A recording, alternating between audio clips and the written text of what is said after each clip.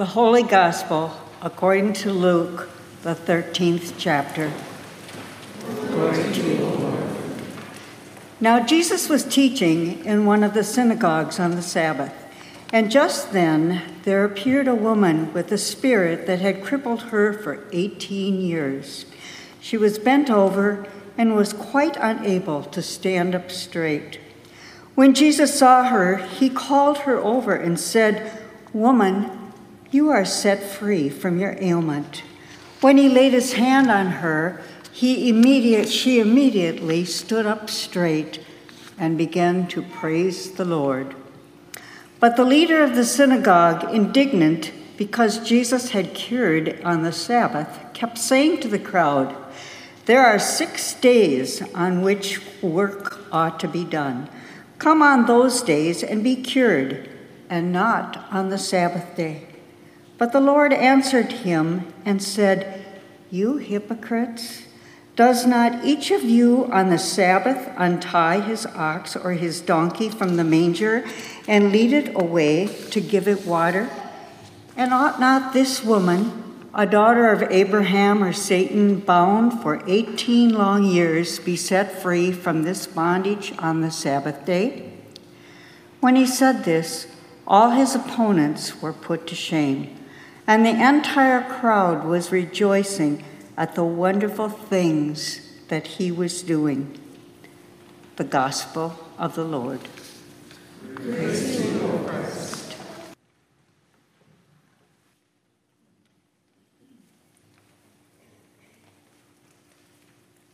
On that day, all she did was come to the synagogue where Jesus was teaching on the Sabbath.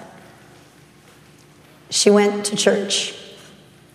Her intentions for showing up are unknown to us, but it doesn't appear that she came for any other reason than to worship. She came by herself. She was alone. No one interrupted Jesus to ask him to turn his attention toward her, to help her, or to cure her. No one spoke up on her behalf. She herself did nothing to draw any attention to herself. She did not ask for anything. She did not cry out. She didn't even speak. In fact, as far as the scriptures are concerned, she did nothing. Nothing at all to get Jesus to notice her. But notice her, he did. A woman bent over for 18 years from some unnamed ailment who came to church. Luke put it very simply. Jesus saw her. Right then and there, in the middle of his teaching, in the synagogue, on the Sabbath, the Lord saw her and took notice. Now, the Bible doesn't say what Jesus was teaching about. Maybe he was teaching about a psalm like the one you heard read just a moment ago. Maybe he was teaching about a passage from the book of Isaiah, like the one assigned for today, where it says, "Refrain from trampling on the Sabbath." Or maybe he was teaching about the characteristics of the kingdom of God, as is suggested in the verse immediately following this gospel reading, where it says, Jesus said, "Therefore, what is the kingdom of God like?" And then he went on to paint a picture of a kingdom that is full of possibility. But in the end, it doesn't really matter what the topic of his teaching was, because whatever it was, we know this to be true.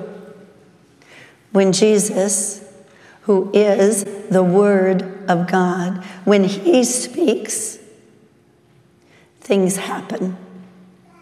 People change, and lives are transformed. It's like this. In the beginning, the Word spoke, let there be light. And just like that, there was. Let the waters be gathered in one place, and they were. Let us make human beings in our own image. Well, here we are.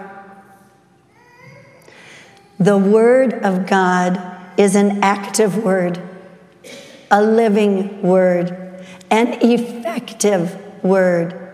Isaiah says it's a word that accomplishes its purpose. So whatever it was that Jesus was teaching about, one can be certain that it was going to change people's lives. And that it did.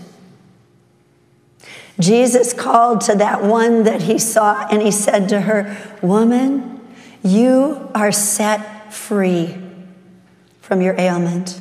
And then he laid his hands on her, and immediately she stood straight up and began praising God. I suppose that is what one does when one is, as C.S. Lewis says, surprised by joy. You stand up and praise God.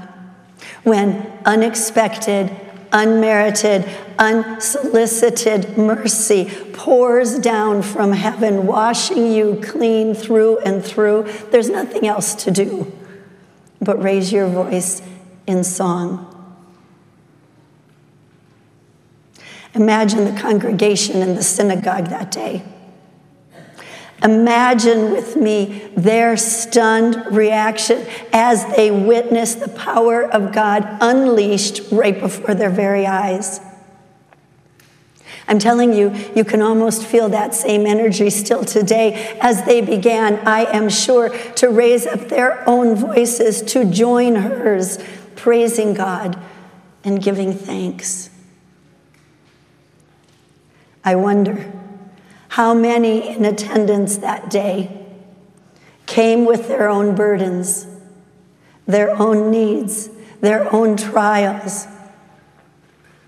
Aside from celebrating the miracle, did they begin to scramble from their places and to start to form a line right down the center aisle in hopes of Jesus speaking his word to them? Whatever they did, however they responded, we know this. The leader of the synagogue lost his mind, and he took control of the situation. He used his voice and his authority in an attempt to shut things down. He directed his remarks notably not to Jesus, but rather to his congregation, his people, saying, "There are 6 days on which work ought to be done. Come on those days and be cured, and not on the Sabbath day." In other words, don't the rest of you get any ideas?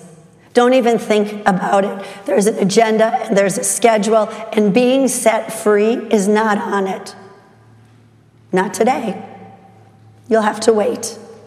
There's no more healing today. Apparently, the leader had to repeat himself many times over in order to quiet down this now very enthusiastic crowd. The Bible says he kept saying, "Be patient. Just a little longer. You can come back another day. Come back another day." In his book, Why We Can't Wait, Martin Luther King Jr. penned a response to criticism he received for his activities in Birmingham. To the 8 white clergymen who had urged King to take a more restrained approach and to be more patient, he expressed his deep disappointment with those who, as he wrote, believe they can set a timetable for another man's freedom. Not on the Sabbath. Not today. And just like that, a worship event turned into a healing event, and then that turned into a controversy. Jesus responded to the leader and he said, "You hypocrites, does not each of you on the Sabbath untie his ox or his donkey from the manger and lead it away to give it water? And ought not this woman, a daughter of Abraham, bound for 18 long years, ought not she be set free from this bondage on the Sabbath day?" In other words, is your animal more worthy of care than another human being? In other words, the Sabbath is meant to free you, not to bind you. So if not now, then when? In other words, we can't wait. We ought not to wait. We won't wait. And in other words, as the Apostle Paul wrote to the Corinthians, now is the acceptable time for the day of salvation. Friends, I don't know what brought you here today, and I don't know what burdens you brought with you, but I do know this. God sees you. He sees what you struggle to carry. He sees your pain and your worry and your fear. He sees your guilt and your shame. The Lord God who created you and formed you and knit you together in your mother's womb, that God sees you, claims you, and has redeemed you. You have been set free. God's desire for you, for every single one of you, is nothing short of an abundant life, a life that is free from bondage to sin, a life that is free to love and serve others without restriction, without question, and without self-imposed limits. You've been set free, relieved of the weight of the burden you carry. May the freedom you received free you to reach out in compassion and love to those who know not what it means to be set free. Amen.